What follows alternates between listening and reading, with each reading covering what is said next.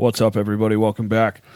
Really excited about this episode. Going to introduce Event Nation to Kyle Guns Up Stewart. So he's a United States Marine Corps veteran, 3-time combat tours, UFC veteran, great fighter. Really looking forward to everyone hearing this. Stay tuned. This is probably one of my more favorite episodes I think I've ever done. All right, Kyle Stewart, man, you're on the vent. What's up, buddy? What's up? Thanks for having me on, man. Yeah, dude. Thanks for jumping in, man. I picked up on you, I think, through the Contender Series, dude. I think I saw you running around with the Marine Corps flag, and I'm like, ooh, who the fuck is this dude? I can't wait to, I've been following you ever since, man. But just in case, like, introduce yourself. Where are you from? What are you into? And tell us about about your background. All right, yeah, no, so yeah, I thought the Contenders.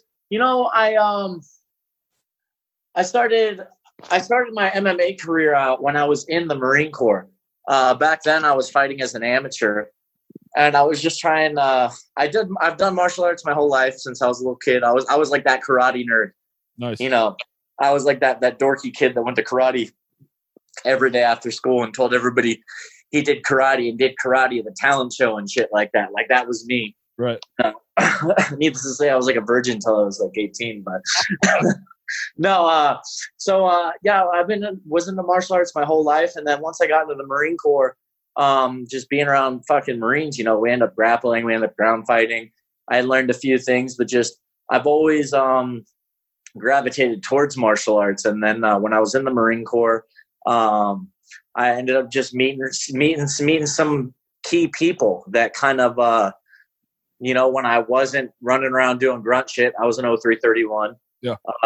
Shout out to 27 Weapons Company and 34 Lima Company machine guns. All 29 palms. But when I wasn't running around doing grunt shit, I would be in the gym and I'd be training and learning jujitsu. And then, I've always had a passion for martial arts. So I think the two biggest things that helped form me, I think, as a person, was one, my passion in martial arts, and two, like, my time in the Marine Corps.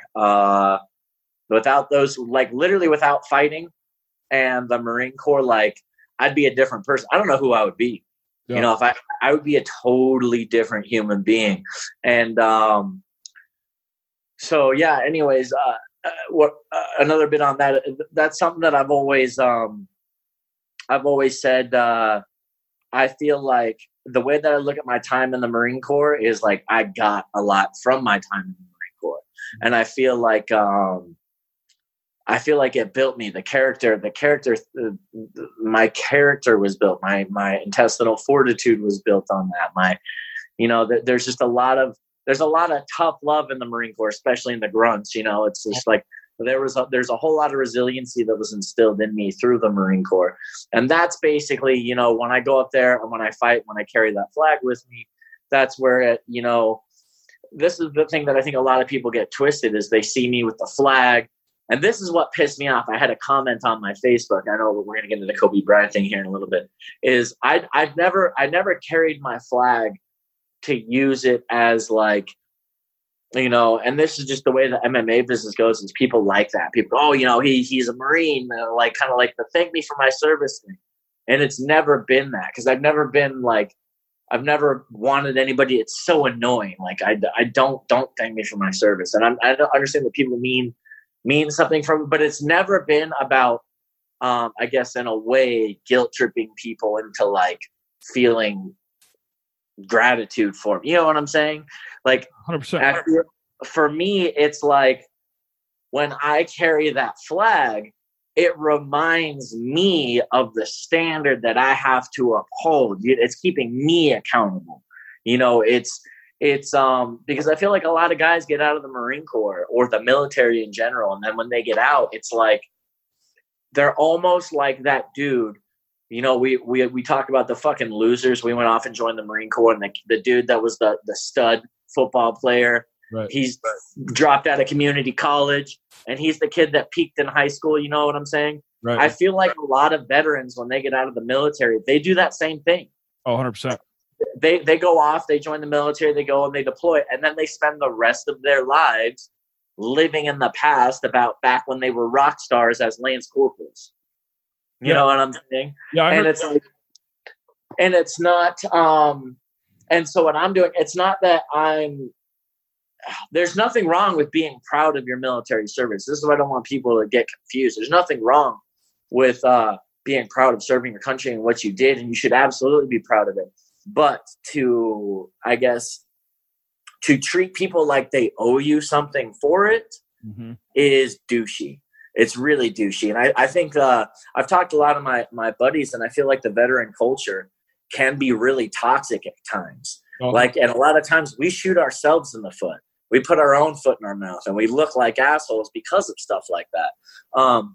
So that was something that I've always wanted to clarify. Like me carrying my flag, it's to remind motherfuckers, like, I'm still carrying this flag. You get what I'm saying? Like, I'm still accountable to you guys, you know, like, and I say this, like, I'm a Marine in everything I do. Yeah. Like, it's kind of like that thing when, you know, some asshole goes out on Libo and gets a DUI, Marine gets a DUI. You know what I'm saying? It's not just fucking dickface gets a DUI. You know, like I go out, I have USMC tattooed, big ugly letters right across my back. Like, you know, I know when I step in there to fight, like, I represent something so much bigger than myself. 100%. And that kind of helps calm me and check me when I fight, because it's like, you know, like, just like in combat, it's not always going to go the right way, but no matter what, like, I'm showing up to fight, you know, and there's no, because I represent that flag, you know, like, it kind of makes me, I think in a way it definitely has helped me out, but in a way it's also hurt me because, you know, and I've gotten away from it a little bit lately. I'm not trying to rant and ramble too much, but I know in my recent fights, like when I got to the UFC and I lost, I cried, man. Like when I lost my UFC debut, like I have not, and I don't mean like I like cried. I mean like, dude, I was like weeping. Like I couldn't believe it. I was just, and it wasn't for me. Sorry about that. I wasn't hurt. I just felt like a fraud. Like I had let so many people down because I represent that flag, because of the culture that I come from. Like so many people, like you said, I saw you carrying that flag on the Contender Series, and I was like, yo, I'm a tune in, and you know, I like this guy, and that's kind of how it goes. Is like, yeah, it comes with a lot. I carry that flag, and it just reminds me, like, you know, like this is who I'm fighting for. These are my people. You know, I want to show these people, be the example that like greatness doesn't end when you get your DD-214. Like you still got to be a fucking warrior.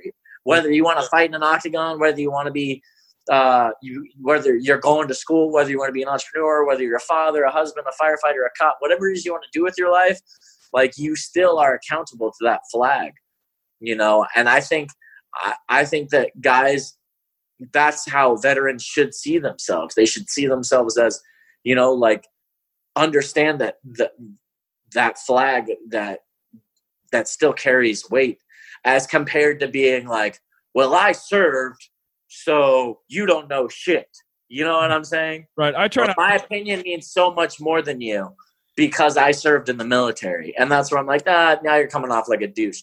That was the big thing with the whole Kobe Bryant thing and I got a lot of people, I think a lot of veterans, you know, it's always funny how this works. Whenever you get like positive comments or positive feedback from social media, you could get like 99 comments that are like, dude, spot on, agree with you 100%.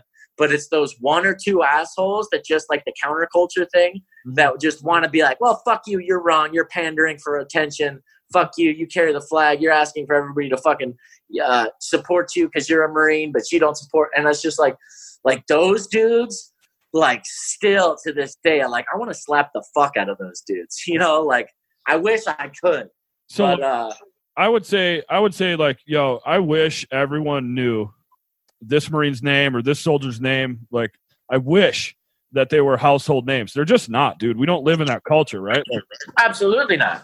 Like, no, and like you're talking about like troops that are overseas that are, you know, yeah, dude, somebody gets killed in action, something like that. Right. Any loss of life before their time is tragic. I don't care if it's a fucking billionaire athlete or if it's an 18-year-old kid who got sent to Afghanistan. All that is unfortunate, right? And Absolutely. people who serve, like their close ones and the people that love them are going to honor them in their way. But yes, just that the whole country or the whole world knows who these people are, they just don't, man. And it's weird. That was the point. React, yeah. I agree. That was the point that I had made. Is it was like, and the crazy thing is after I found out Kobe Bryant died, I of course I Googled it. I was looking through social media and I was like, oh shit, Kobe Bryant actually died in a helicopter crash. And I was like, damn. I think it's sad that the first thing that clicked in my head is there's going to be veterans. They're going to go on there and they have to remind everybody that there's still troops overseas and that troops are committing suicide and the 22 a day and the you know what I'm saying? It's like you can't – it's like you're trying to steal that thunder to make it about – in a way about you, about your service, about – that's what it feels like. And it's like you just said, look, we've been at war, call it a war at conflict, the war on terror for 20 years. Mm-hmm. We have been in the war on terror for 20 years, and it ain't stopping anytime soon. Oh man! Like this could very well be going on in 20 more years. Oh. I don't think this is ever going to end. This is a war of attrition. That's why we've changed the way we fight it. Mm-hmm. Now it's more special forces fighting it, which it should have been, I believe, in my opinion, kind of the whole time. Mm-hmm. But this war is never going to end. So are the American people just not supposed to go on with their lives? Were they not supposed? When you have Kobe Bryant who passes away, who affected so many people, and the thing that just irritates me is like people want to be like, you know. Why do people care more about Kobe Bryant? All he did is fucking throw a basketball through a hoop. And I'm like, what you do with your military service is honorable. Yeah. But any 18-year-old kid that signs on the dotted line can do it. And they want to do it. It takes balls, but it's not it takes balls, but it's not you have no. Kobe Bryant can do what you can do. You can't do what Kobe Bryant can do. Right. And he affected millions of people. Millions of people were affected by that. Yeah, 100%. So for you to just try and take that situation and twist it and turn it and make it all about you or the troops, to me, I was like, yo, as veterans, this is getting to be toxic. The fact that I knew veterans were going to say that, veterans were going to do that and make it about the 22 a day or the troops that are still overseas. The fact that I knew about that, yep. The first thing I thought about when I knew he died is veterans are going to make it about them. Yeah. Like, I think that's sad. So you know what I'm saying? I saw this. I actually reposted it and explained it in the caption because people don't. But like right away, there was like a helicopter crash in like 2005. And yeah, people reposted that. Dude, it was getting reposted, like recycled, and I pushed it out on my social media, like, hey, this shit happens, man. And like in 2005, like this helicopter crashed and these people died, but everyone's pushing it like it happened yesterday, like it just happened. Yeah, and I'm like, you're just wrong, man. You're reading into this like, it was just weird. They were acting super strange. You know, I had gone on and I had seen people post that, and I was like. It's almost like people wanted to smear, like they wanted to. It's to me, it feels like jealousy. Mm-hmm. It feels like jealousy, and it's like it's not a competition, man. Mm-mm. It's not. Nobody's saying you don't matter. Nobody's saying F you. You know what I'm saying? You're making it about you, and it's not about you. You know, Kobe Bryant affected millions and millions and millions of people. He's a role model for millions of people. Yeah, millions and millions of people looked up to him. Like that wasn't, including a shitload of veterans, including other veterans. Yes, like, a lot of veterans. Like it's like one of the. And I think that was a good thing. Is a lot of other veterans are kind of like, yo, you're going way out in left field. You're totally wrong. What do people think we do? You know, when we're like downrange and shit, like in our off time, like we try to catch a ball game. We try to play some fucking whatever. On the Armed Forces Network, we try and watch football games. Right. I remember being deployed, being like, out on patrol, and then when I would come back to the rear, I would be like, hey, I would come back and it was always cool if we could get back into the rear on a Sunday so we could watch football. Mm-hmm. You know what I'm saying? And that made us happy. That's like the fucking American thing to do, is to celebrate your athletes. And that's what we all used to dream of. And to be honest, I kind of thought a lot of people, that's what we were fighting for, right? Is to protect that sort of notion that people can be whatever they want to be. And the reaction to that was super strange, man. And I remember, I don't know if you guys know each other. You know Hank? Hank Goff? Yeah. Yeah. So he won the award, and I actually saw him push your shit out, and I'm like, ooh, fuck. Like, look at this. This is I saw it on Twitter, and I'm like, hey, let me, I'm with this. Like, that makes a lot of sense. Cause, I still work around like guard guy.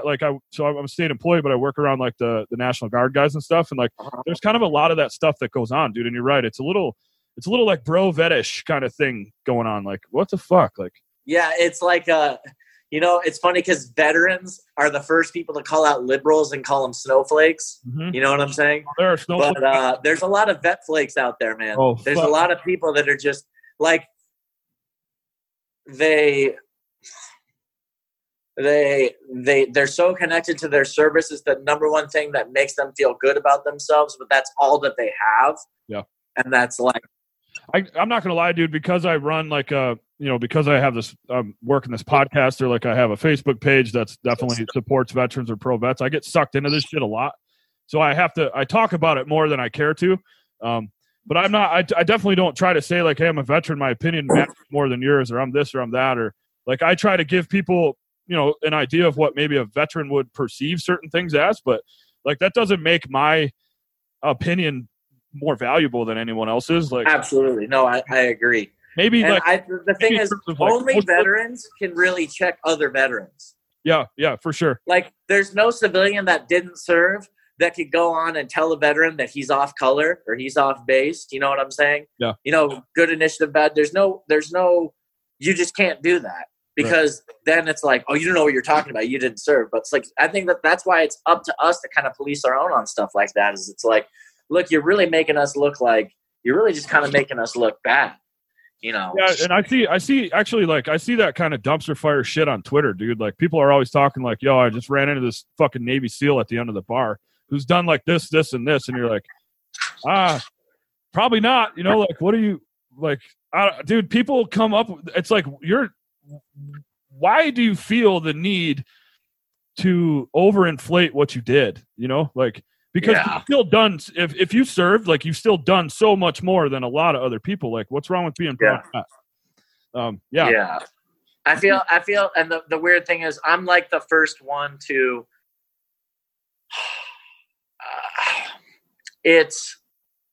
I knew when I posted that it was going to piss some people off, but I feel like it still needed to be said. Yeah. Like, this whole,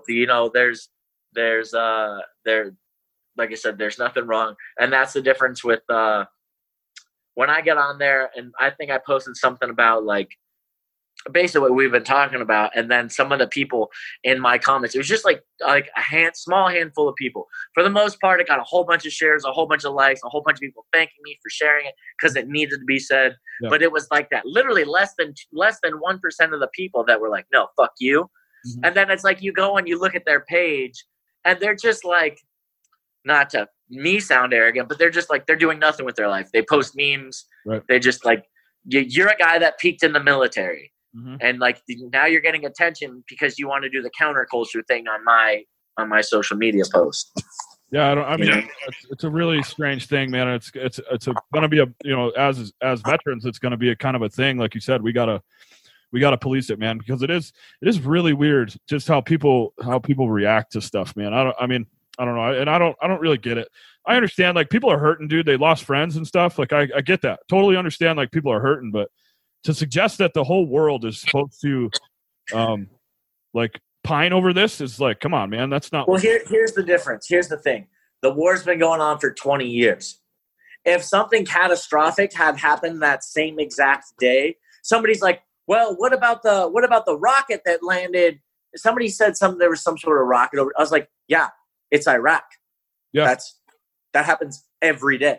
Yeah. What about the rocket that almost hit a base? Why isn't that being shared? I was like, I don't know if you've ever been to a combat zone, but we got rocketed damn near every day on my deployments, or heard it, or like if it wasn't us, it was the Ford operating base next to us, or is the observation post down like 100 meters away. That's not, what I'm saying? Like that shit happens every day in third world.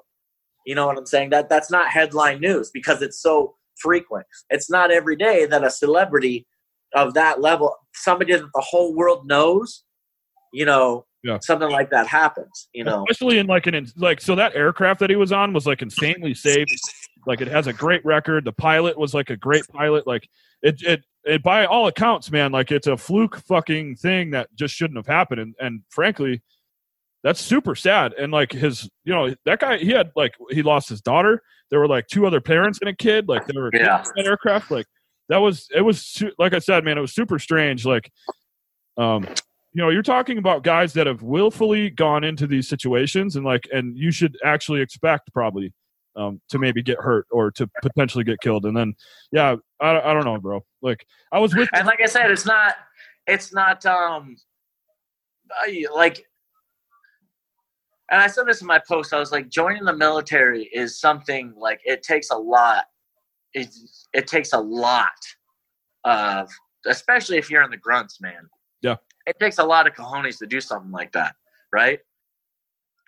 And that's why I say, like, my time in the military, I got a lot more from it than I was ever able to give back. I think that's the way it should be. Yeah. Like I gained more as a man through my time in the Marine Corps than I was ever able to give back to the Marine Corps. For sure. And I feel like a lot of people need to kind of stop and think about that like that. Instead of being the fucking the kid that peaked in high school, be the guy that's like, you know what, like I made it through this, I volunteered for this, be proud of it, but like don't walk around. You don't need to walk around and remind everybody that you're a hero. You know what I'm saying? Yeah. Dude. Or that like you deserve more praise than Kobe Bryant, who just off of the fact that people know who he is, half the fucking world knows who he is. It's going to get a lot of attention. Half of the world doesn't know Lance Corporal Johnson from fucking from BFE, Wyoming. Right. You know what I'm saying? I mean, there's like 30 people in his hometown that know he exists. Yeah. That doesn't make his death or his sacrifice less than. Right. That just means like more people know that. So they're not going to talk about Lance Corporal Johnson. Right. There's been Lance Corporal Johnsons going overseas for 20 years now. Yeah. I mean, it's kind of, I don't want, it's tragic, man. It's not laughable, but it was super strange. But so you're an athlete. Yeah, I think that the fact that, like I said, when that happened, the first thing I thought is veterans are going to get on there and make this about us. That's what's going to happen. And then I didn't get on. I got on social media a few hours later and I started seeing it. And I was like, look, I got to say something. Yeah, and I'm glad you did, man, because it helped other guys. Like it helped frame it for guys like me, like other guys who who definitely feel the same way and like needed. And bro, I've been guilty of that. I'm not innocent of this. I've done the same thing. Yeah. And this is the difference. I remember being deployed when celebrities would pass away. I think it was like in 2008, I want to say. Super, super famous Bernie Mac. Yeah. Bernie Mac passed away in like 2008, right? Yeah, something like that. The fucker just dropped dead. Yeah, I remember. Yeah. Well, I remember when Bernie Mac passed away, and we were going about doing what we're doing, and I was the first one to be like, who the fuck gives a shit about Bernie Mac? Look at where we're at. Yeah. You know what I'm saying? Why doesn't anybody be talking about us? Like, and in my head, like, as you get older, your mentality changes, man. You should. Now I look back and I go, oh, I see it from a different perspective now. You know what I'm saying? Yeah, when you're downrange and you're overseas, and this is the other thing, if you're downrange and you're overseas and you're close to Lance Corporal Johnson and something happens to Lance Corporal Johnson, and then all you're hearing about on social media is something like Kobe Bryant, but it's there, it's fresh with you. What you're witnessing, what you're going through is fresh. You're just like, I don't give a shit. America's priorities are fucked up. I remember being that guy, thinking that. Yeah, for sure. In that moment, it definitely hurts, and you're gonna. Because it's so much more real to you because you're closer to the situation. Right.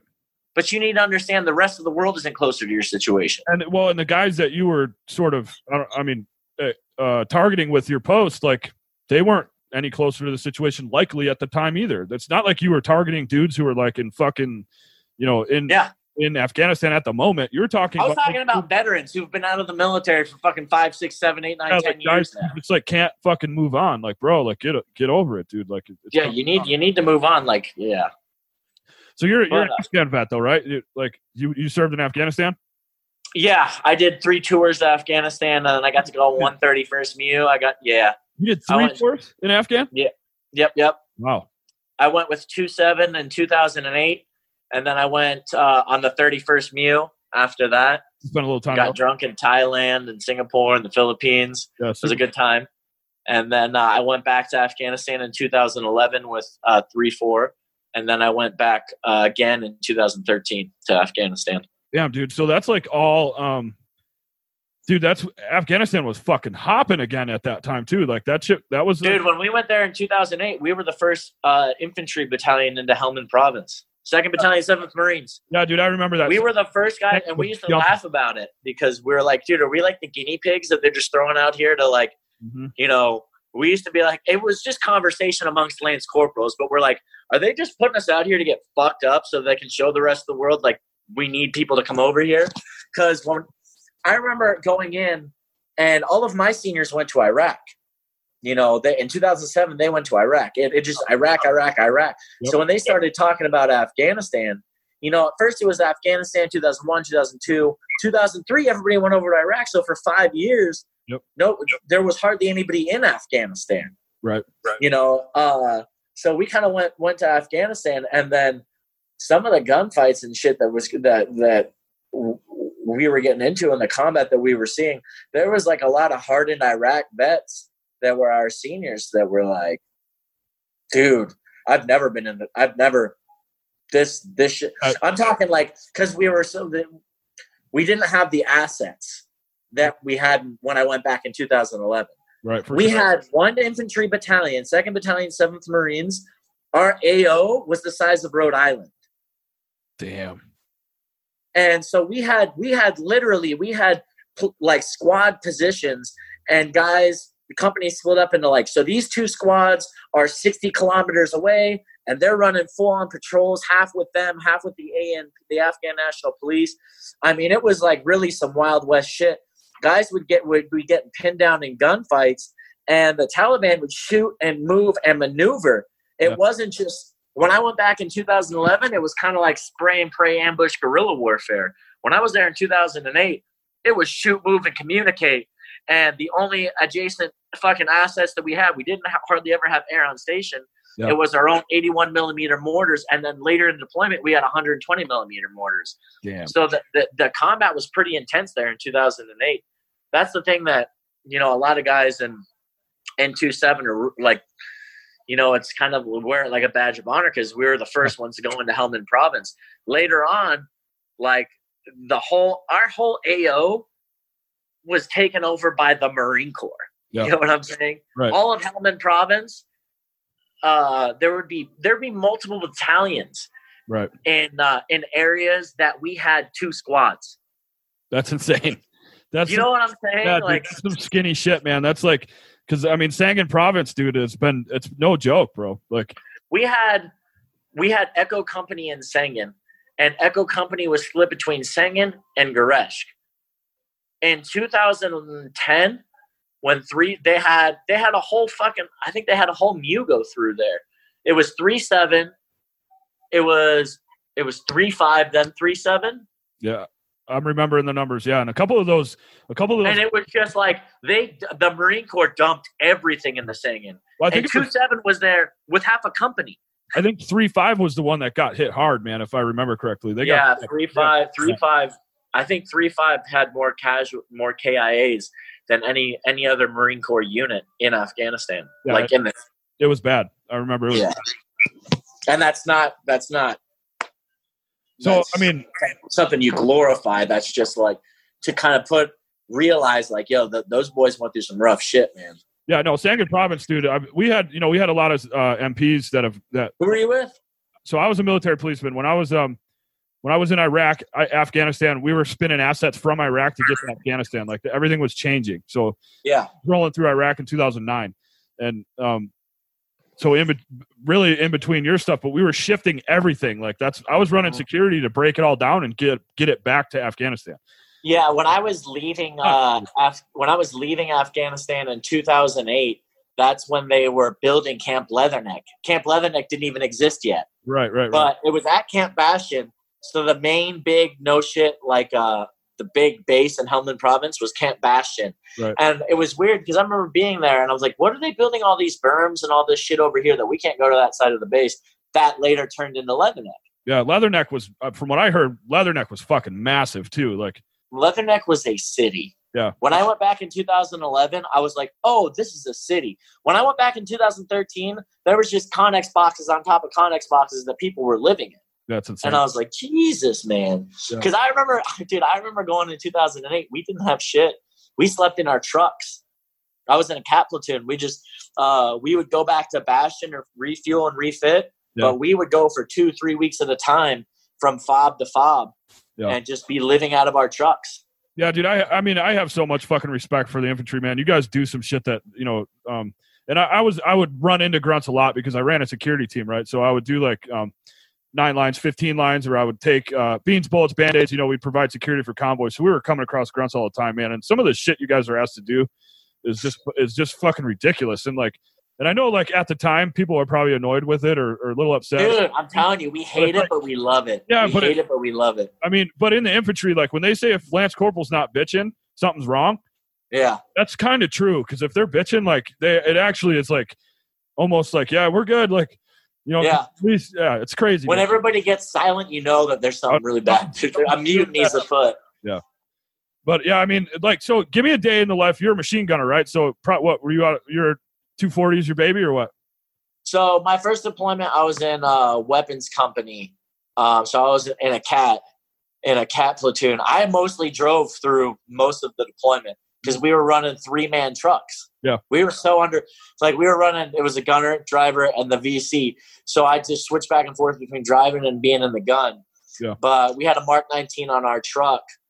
But when I went back in 2011, and I didn't really I liked having big guns, but when I went back in 2011, man, there's a difference between being in a gunfight in a truck when you're told, hey, you have to go over here, and you're like, there's a lot less control. Mm-hmm. Like if I'm in the gun and the driver fucking drives over an IED, we all die. Yeah. Whereas like it's just a different. If I'm on foot and I step on an IED, it's only not necessarily, but like there's a lot. Yeah, there's a lot less safety, but there's a lot more mobility. You know what I'm saying? Does that make sense? Because I ran a truck team. I get it 100%. And a lot of my guys, like I was the only 4-man truck team, and that's because I had a corpsman. So the rest of my guys, they were all running 3-man teams too. Yeah, you're right, dude. I mean, and trucks are also fucking bullet magnets, dude. Like, yeah, I didn't like that armored, shit. They're armored, but tell everybody, what is it like training to become a machine gunner? Like, so you're humping your body weight plus your shit plus your gun. Do you even know the number? Like what that? Dude, when I patrolled in 2011, and machine gunners are fucking meatheads, bro. Like we're just dummies. So my knees are fucked up now. Right. Like it's like, well, how many rounds are you carrying on patrol? I got 800. Oh, cool, dude. I got 1,000.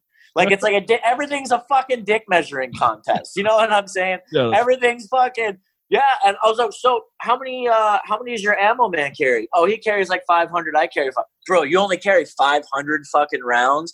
Keep 100 rounds of 7.62 weighs 7 pounds. Yeah, that's a lot. I think it weighs 7 pounds. I don't know. It's been a while since I was in. If I remember correctly, 100 rounds weighs 7 pounds. So if you're carrying 1,000 rounds, just in ammunition alone, you're carrying fucking 70 pounds. Yeah.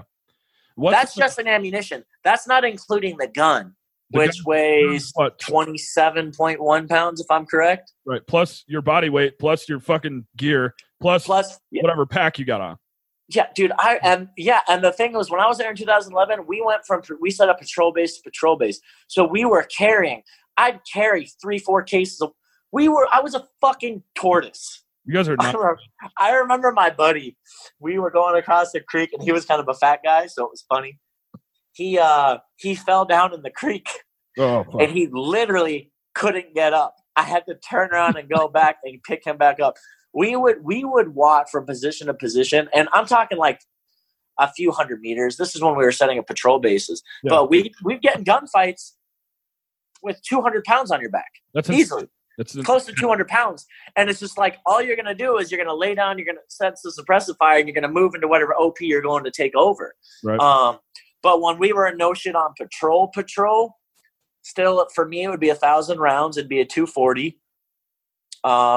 It'd be a full thing of water and 2 canteens, flak jacket, Kevlar, all the serialized gear that I have. I would say that I probably patrolled with close to 150 pounds plus my body weight. Jeez, man. What was your fighting weight in like 2011? What do you think you weighed when you were patrolling your body? Me physically? Yeah. Not about what I weigh now, honestly. Yeah. I mean, your body fluctuates because you go through times where you get skinny because you're just tired of eating MREs. Yeah. And you're just always tired. And then there's times when near the end of the deployment, patrol pace started slowing down because in 2011, my deployments, it was really crazy. I was there for every phase of the resurgence into Afghanistan. Yeah. I was there in 2008 with 2-7. We were the tip of the spear going back into Afghanistan. It was kinetic as hell. Yeah. When I was there, you could shoot first and ask questions later. For sure. In 2008, mm-hmm. And we did. Because there was no shit towns that if you were a dude and you were 15 years old, you were a bad guy. Yeah, for sure. There's no way you were a good guy. There's no women or children in this town. These are strictly drug lords. These are strictly Taliban. So you could shoot these guys, and it wasn't you could shoot these guys knowing they were bad dudes. When I went back in 2011, we were in a different area. There were women and children around. They were kind of good guys. But everybody was a little shady. Yeah. So the rules of engagement were a little tighter. It was like halfway. It was like, all right, we can't just shoot anybody here. Yeah. Like we need to have PID. We need to make sure these guys if they're not directly attacking us, then we can't shoot them. But the shitty thing is, I'd be like, I know that motherfucker's Taliban. Because it doesn't matter what language you speak. I know what a hood rat looks like. 100%. You know what I'm saying? Yeah, because I know what a shady I don't have to speak your language to know that you're a shitty motherfucker. We operated the same way. When you give me you give me a look that says fuck off, you can't tell me what to do, I want to fuck you up. Yep, 100%. And that's where I was like, if I was there back in 2008, we would have just killed you right here. For sure. And just left your body here. Nobody wouldn't even wrote a report about it. Would have left you here. You're dead. I probably shouldn't say that. But that's how it went in 2008. When I went back in 2011, we had JAGs coming out to do investigations on. They were all good kills. Yeah. On guys we would get in ticks, and and they'd be like, they would come to the area that we were in and be like, oh, this is a shithole. Like we would get hit with grenades every day. Yeah. Like every day. I mean, literally every day they would lob grenades into our compound. And so it's like, look, this is the hottest area of the hot area right now. So, and the JAG would come out. He spent like 2 days with us, and he's like, yeah, you guys are in a no shit combat zone. Nobody's here trying to murder anybody. And then when I went back in 2013, you couldn't do a damn thing. You could probably, oh my God.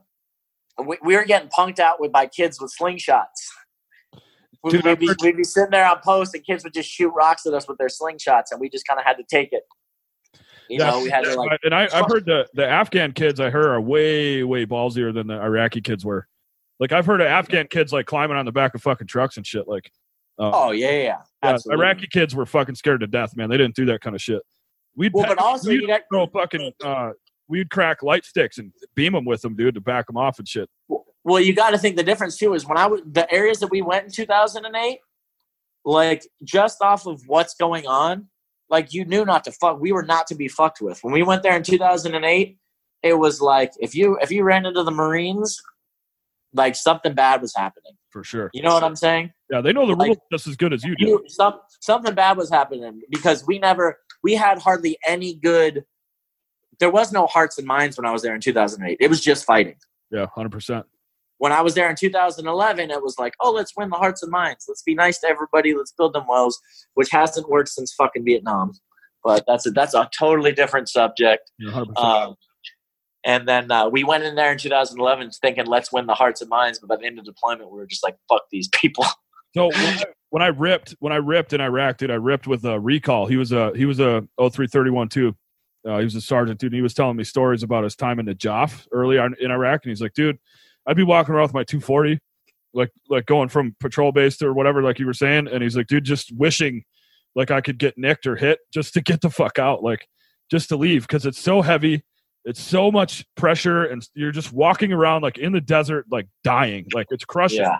He was a fucking big boy. Like you would think he'd be able to hump some weight, but he's like, bro, after like a couple weeks, dude, you're just done. You're just like, let me get clipped and I'll just, let me catch one in the leg or some shit so I can just, take a break. Dude, when I went in 2011, our machine gunners, it was like they were taking out machine gunners left and right. Honestly, wow. Machine gunners were getting shot left and right.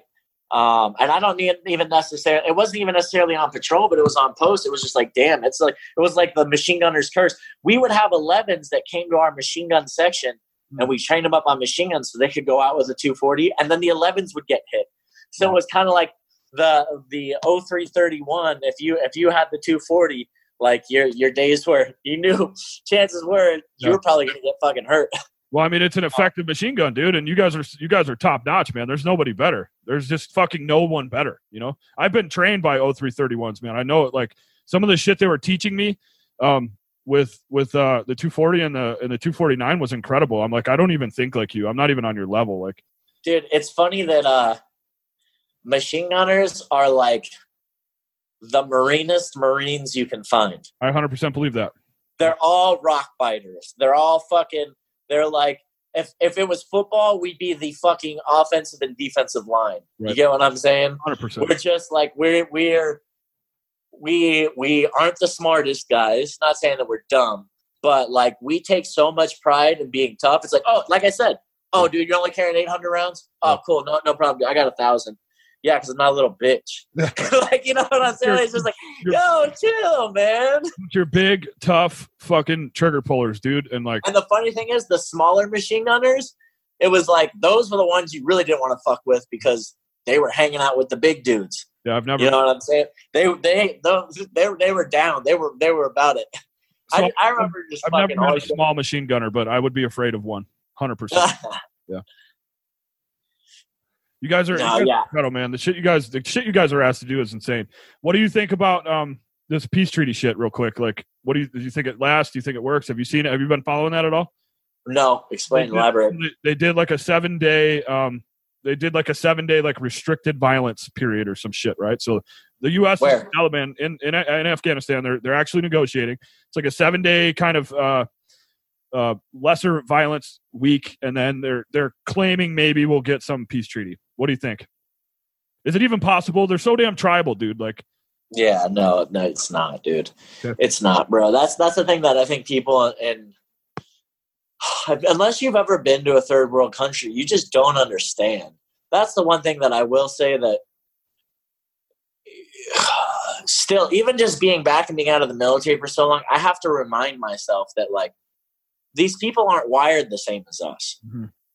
Like the Afghan police are not good. They're not good guys. No, yeah. The Afghan military, they're not good guys. There's some good guys in there. Mm-hmm.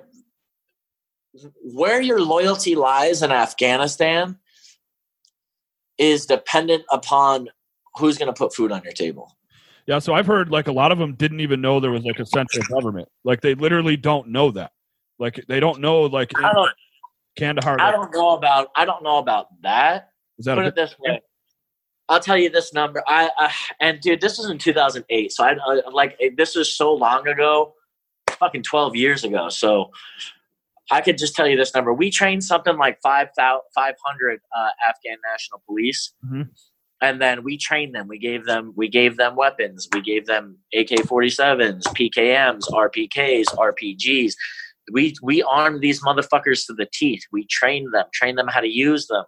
And half of these motherfuckers are strung out on heroin, by the way, because there's a legitimate.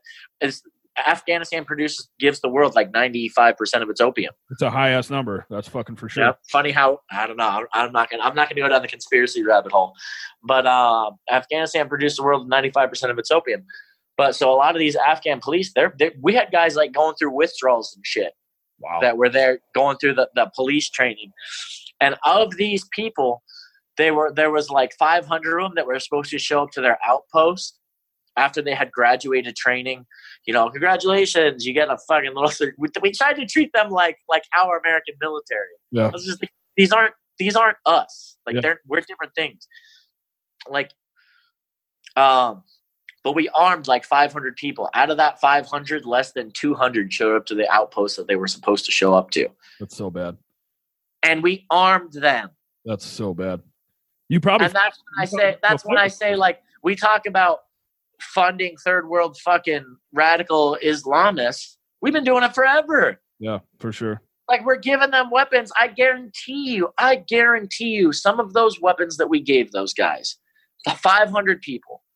Some of those weapons were used against us or the Marines that replaced us or the Marines down the road. Yeah, 100%. The weapons that we gave to them were turned around and used on us. Totally. I guarantee it. Yeah, totally agree. I don't know. I've been seeing it, man. I'm following it. And I don't think they're so loyal to their tribe, man. I just don't think it'll work, you know? But also like you can't expect somebody that's, this is with people too. You don't expect somebody that was raised in a loving, caring, I guess, righteous household to view the world the same way as somebody who was raised on survival. Yeah, no, 100%. They view the world differently. Totally different. If you take a kid who's a hood rat that grew up in Flint, Michigan, and he grew up without a father, and he grew up running with gangs and grew up in that lifestyle, that's what he knows. Yep. He knows how to survive.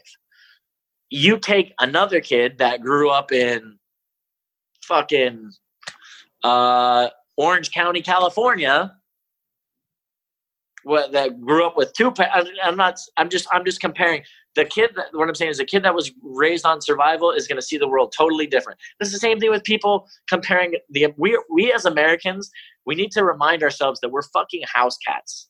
You know what I'm saying? Totally. We as Americans, we're comfy, we're cushy, yeah. You know, and it's not just in the Middle East. Go to Africa, man. There's still slavery in Africa, dude. Yeah, there's still slavery in Africa. They sell each other, literally. Yes. And it's like, you can't expect, like, and that's the thing is a lot of people that have never been to a country like that, they just, it's cool to sit there and say, that's not right, that's not fair, but you don't understand, like, that's not how their side of the world operates. Yeah. It's whoever's got the most guns and the most support, that's who runs that motherfucker. Yeah, 100%. It's crazy. Yeah, I think we're so far removed from that, man. You're right. A lot of people can't figure that out. People argue with opinions and words and diplomacy and fucking get triggered, you know. But it's like, dude, you're lucky you live here in this country. Yeah, for sure. I mean, so in a small way, I just took my family to the Philippines, man. We saw some of that, and it's crazy. But yeah, same thing in the Philippines. It doesn't have to be a war. I went to the Philippines. Yeah, massive gap between the poor and the wealthy, and there's almost no in between. There's just, I remember going to the Philippines, and I remember going to Thailand, and we went out to the boonies, and we were training in the jungle, and there was people that lived out there. And they were just like Afghans. Mm-hmm. They were living in little not mud huts, but little stick huts out like on the side of a mountain, like some shit out of a Vietnam movie. Yeah. And these people lived. I was like, what do you do if it rains? Right. Oh, they would talk about this one. Somebody died because a flood came through because it rained too hard and it just washed over their house. They call it a house, but it's like a bunch of bamboo sticks that make some sort of structure and they drown. And I'm just like, oh, that's how people live here. Yeah. And then you go to the city, and a lot of people like prostitution and stuff. They come out. It's like they're surviving. Yeah. They leave those little towns and they go to the big cities and they prostitute themselves. For sure. And it's just like, man, that's a different life. Totally. Yeah, it's insane, dude. I mean, it was a humbling experience. So my wife grew up American. Her dad and mom were born over there, but he was in the U.S. Navy. And in the Philippines. Yeah, so that's where he grew up, and he got himself into the U.S. Navy, and we went and visited, man, and it was a cool experience for my family, just to see something different, especially to do it with the kids, so they can understand like your fucking Nintendo Switch like really isn't the world, you know what I mean? Like there's kids like literally trying to get by day by day. But hey, man, so I want to ask, like, give me a day in the life of Kyle Stewart, man. I know so I was intrigued. You said, hey, I'm working nights, but you're also fighting, and you're fighting at an insanely high level. So, like, what does that look like? Well, I got cut from the UFC, so now I went back down to the Triple A's. You know what I'm saying? I just fought this last weekend. You keep throwing your hand, man. You're going to get right back. Yeah, that's the game plan. So right now it's like the money's not there. Yeah, the money was there even when I was fighting in the UFC. A lot of people don't realize you see guys fighting in the UFC. The guys that are fighting their first 2-3 years in the UFC, if you make it to year 2, year 3, you're living at minimum wage. Yeah, if you're working. It takes a long time to make money fighting. It seems. I'll just throw you some numbers here. So I lost 2 fights. I was 11-1 when I got my call to the UFC. Yep. Right? I followed that. And 11 wins, 1 loss. And I lost both my fights in the UFC. And I got cut. Because I lost those fights, I only got paid half of my money. Right? I made $12,000 for losing, plus money from Reebok.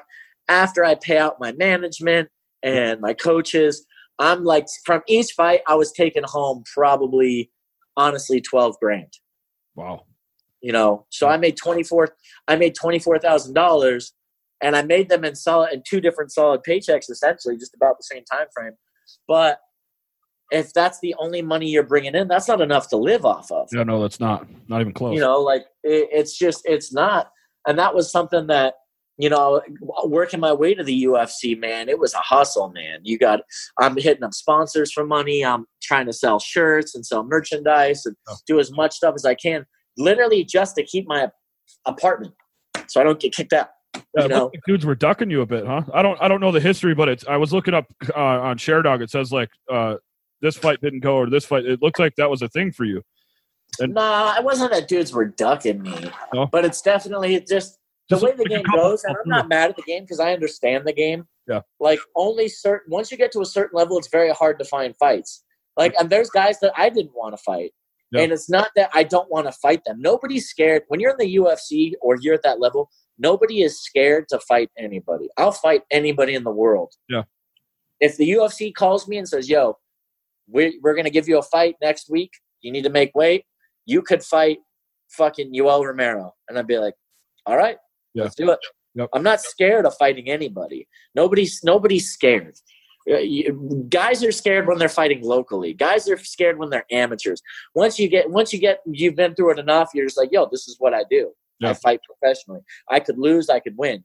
But where guys don't want to fight other guys is just it's like chess, right? Mm-hmm. There's certain guys that are very, very good, but they've got they're very high level. Their skill level, they could beat a lot of guys in the UFC.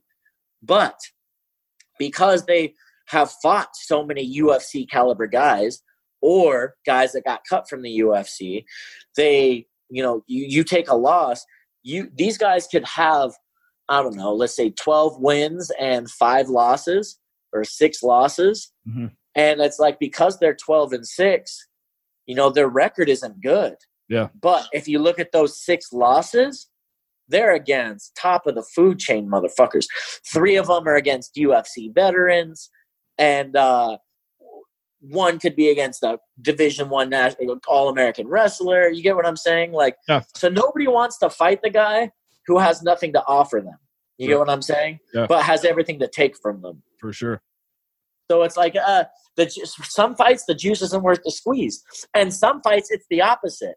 Some fights, it's the exact opposite. It's like, this guy is so horrible that, like, I'm not going to fight him because I look bad fighting a guy that's so unskilled, right? Yeah, and then if he were to beat me, then it makes me look horrible. Yeah, 100%. But and anybody can – I've seen it before. I've seen fighters fight guys that they had no business losing to. Yep. And they lost. And it just made them look bad. So it's like, I'm not going to give some dude an opportunity to make a name off of me. Like, you know, so you got to find somebody that's about your level that you feel like you match up with. Me, I'm at a point right now where, like, depending on who, like I said, I'll fight anybody. I will fight anybody. I just want there to be juice worth the squeeze. Yeah, I get it. You know, and then so like guys have turned down fights with me, and I'm like, okay, I understand why. Like, you know, me coming back after fighting in the UFC, I had 11 wins and 3 losses. Right, that's a solid record. Right, still now I'm 12-3, but it's like that's why I was so grateful for the dude that took the fight against me last weekend. Is like coming out of the UFC, I'm coming off of 2 losses. Yeah, but I'm a bad motherfucker. Yeah, like, 100%. Don't let those 2 losses that I just had fool you. Like, I sleep motherfuckers. Yeah. So, and I beat a lot of dudes' asses. So it's going back and watching it, like watching your early stuff, man. You're nasty. Like, yeah. And I think a lot of people tend to forget about that. You know, so obviously when you go, I'm a huge follower of all mixed martial arts. Like, I don't discount fighters for their records because I usually know the majority of the people on that record because I've followed it for so long. But it seems like you're putting dudes out like inside a minute or 2, and then you step up into the UFC, and now you're looking at dudes that are pretty good, and you're fighting to decisions. And like this is the way I describe it. When you get to the UFC, and this is what you need to understand. This is why I'm not like, I wish the UFC would have kept me and they would have gave me one more shot.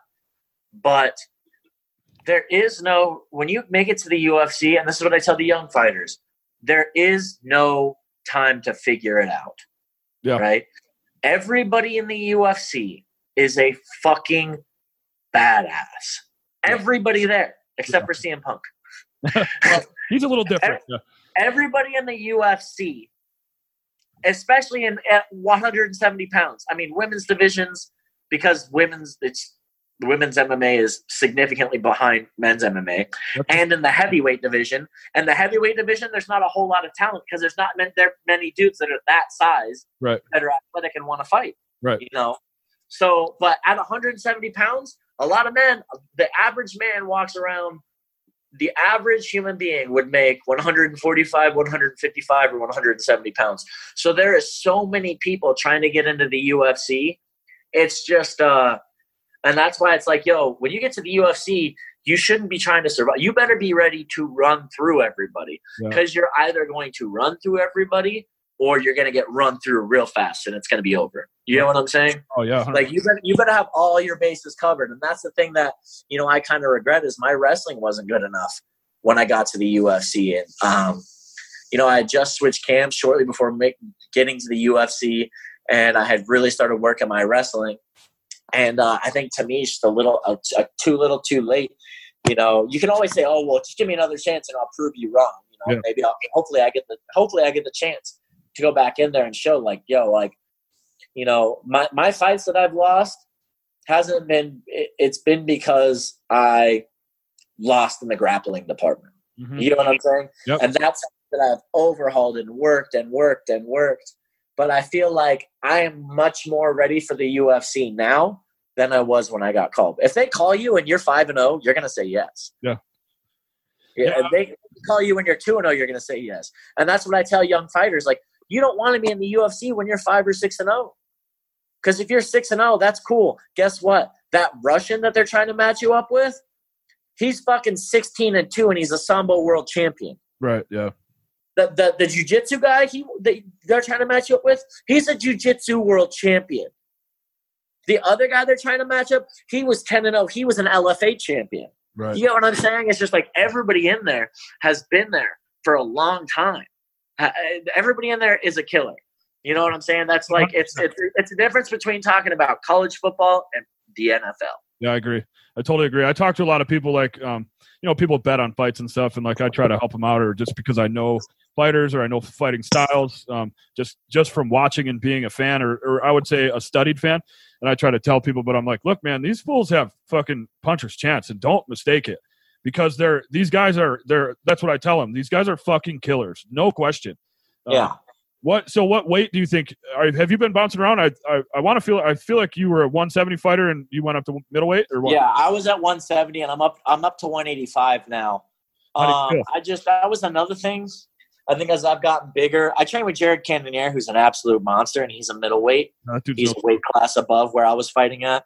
And I think for so long, I was so terrified of going up to 185 because those dudes were big. And there are some massive fucking 185ers. Oh, yeah. But the way that I see it is I didn't cut weight to 170 to be a big 170 pounder.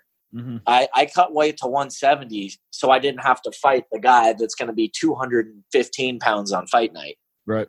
You know what I'm saying? Yeah, for sure. And now I just lost to a guy that fought at 145 when I was in the UFC. And on fight night, he had the gas. He beat me in the grappling, and he had the gas tank. Mm-hmm. Dude, I fucking cut so much weight.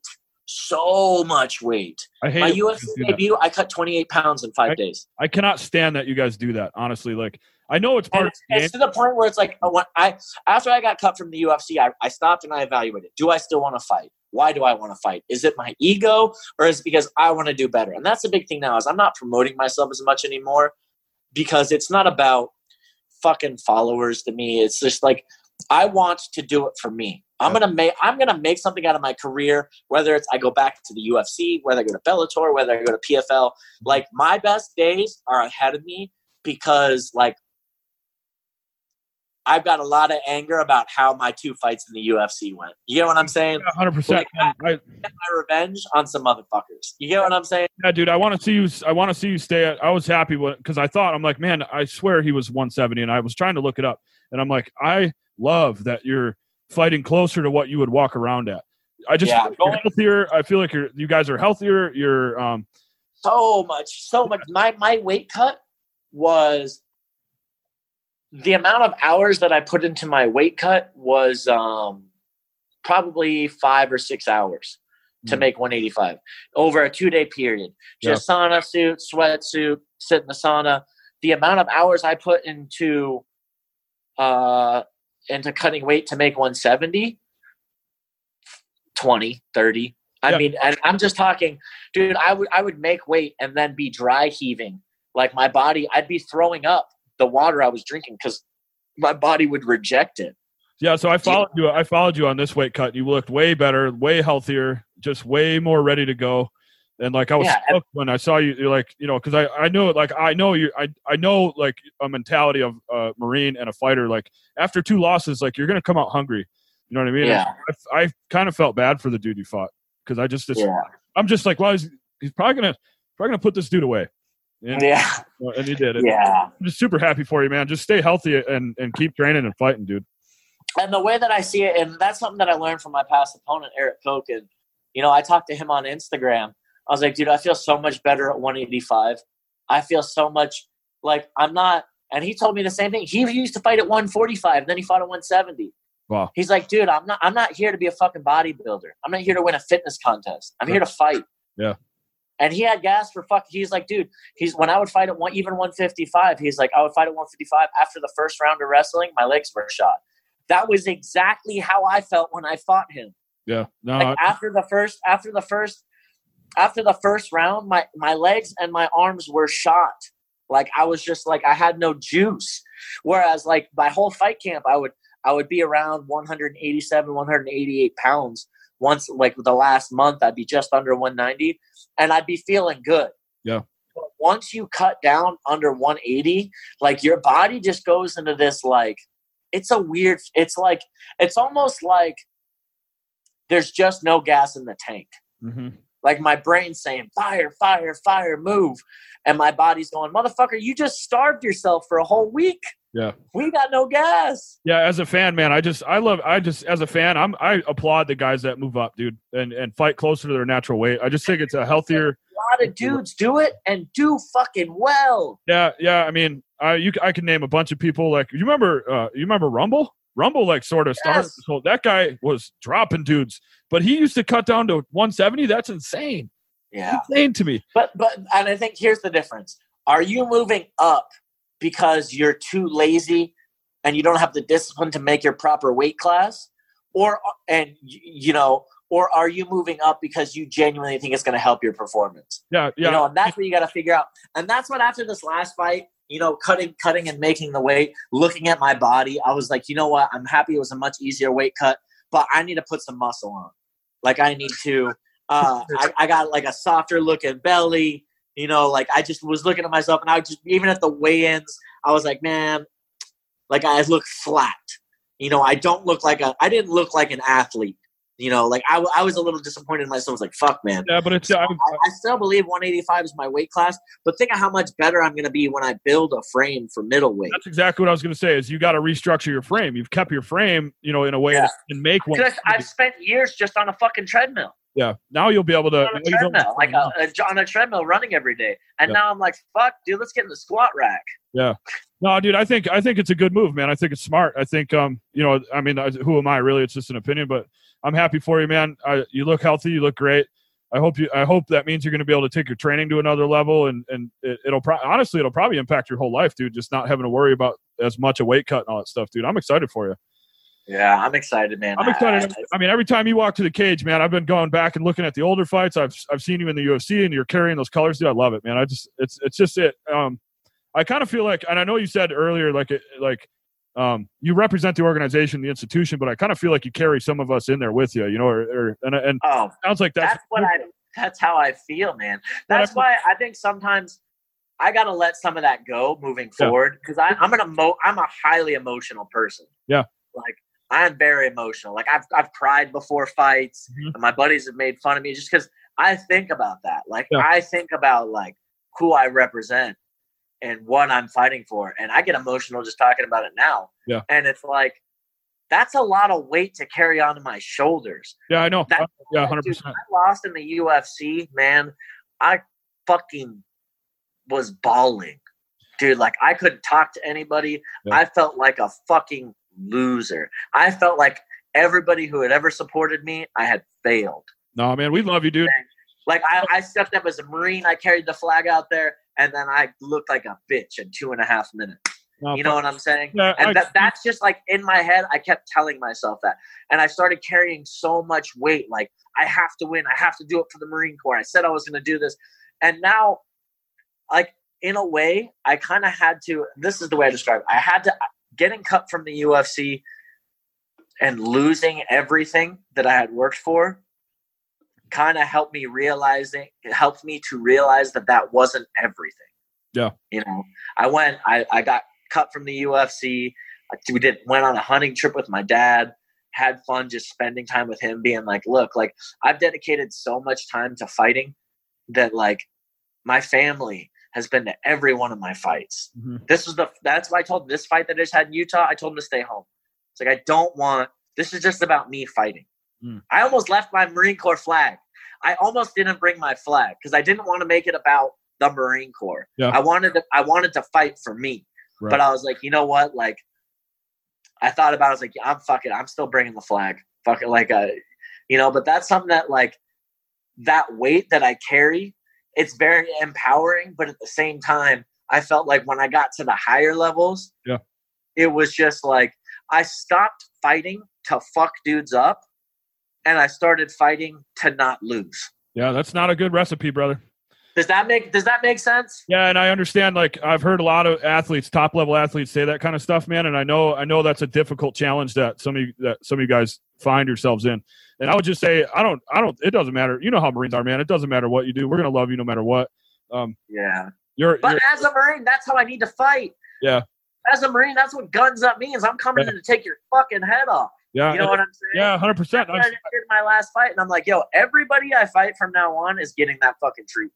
Yeah, I mean, and I think the moves that you're making are probably the right moves, and you're going to be healthier and able to do that, man. And I look forward to seeing what you do. I don't as a fan, I actually like seeing you guys like kind of get a taste, and then I hate seeing people lose, but especially people that I care about. But when you come back, man, you're going to come back hungrier and more violent and more about yourself, and I think that's something, you can take motivation from anything. You can take motivation from a loss, man. Right. And Joe Rogan does the thing where he talks about it and he goes like, I like a success story more than I like a success story. I like somebody that fucks his life up and then pulls it all back together. Yeah. And that's my motivation now I'm more motivated now than I was than I've been in 2 or 3 years. Yeah. Like, because I have something to fight. I have my own redemption story to fight for. Yeah. You know what I'm saying? 100%. I won a lot of fights. I was 10-0 before I lost my first professional fight. Wow. I was winning and winning and winning and winning and winning and doing it devastatingly. And it was getting nowhere. Like, winning was just winning. Like, and that's why I say losing hurts far worse than winning feels good. Yeah. And so I was winning for so long that, like, I was just a winner in my head. That's what I resonated with. I'm just a winner. I'm going to win no matter what. Right. And then when I lost my first fight, won a fight, got into the UFC, lost 2. I went from winning 17 fights in a row because I was 9-1 as an amateur. Right. I won 17. I won my last 7 straight amateur fights and 10 first professional fights. I went from winning 17 fights in a row to losing 3 out of 4 fights. Mm. So I went from this crazy, crazy high. I got to the highest levels, and then just everything crashed. And I think when you ride your highs so high, then you're low, you're bottom. Think of Ronda Rousey. Yeah. Ronda Rousey was on top of the world until she lost, and then she lost everything. She wasn't even the same fighter anymore. Not even close, dude. It was not even close. She didn't believe in herself anymore. Right. And I think where I'm at right now is I'm motivated because I get to write my own comeback story. And it's not because it's my comeback story is for me. Yeah. It's not for fucking anybody else. You know, and that's another big difference, you know. But anyways, I got to get going, man. I got to go see if I can catch a nap before I got to go in and go to work. Yeah, bro. But, stay healthy, man, and keep training, dude. And, you know, you got so many people behind you, dude. We love you. And hopefully, you know, Vet Nation will be following you now too, man. So all my people, if they didn't know you before, they certainly will now. And keep doing it, dude, because, I mean, like you said, do it for you first. But just know that we're all with you, dude. I love it. And, right on. Thank you, brother. Thank you for having me on. Yeah, man. Hopefully we'll get you back. You know, we're always around, dude. We'd love to have you. Let's do it. Let's do it after whenever I get my next fight. Let's keep in touch. Maybe before my next fight, whenever I get it announced, and then after, we'll just keep doing it. You know, I like just dude, conversation. 100%, dude. I love it. Thank you so much. All right, brother. Have a good one. Take care.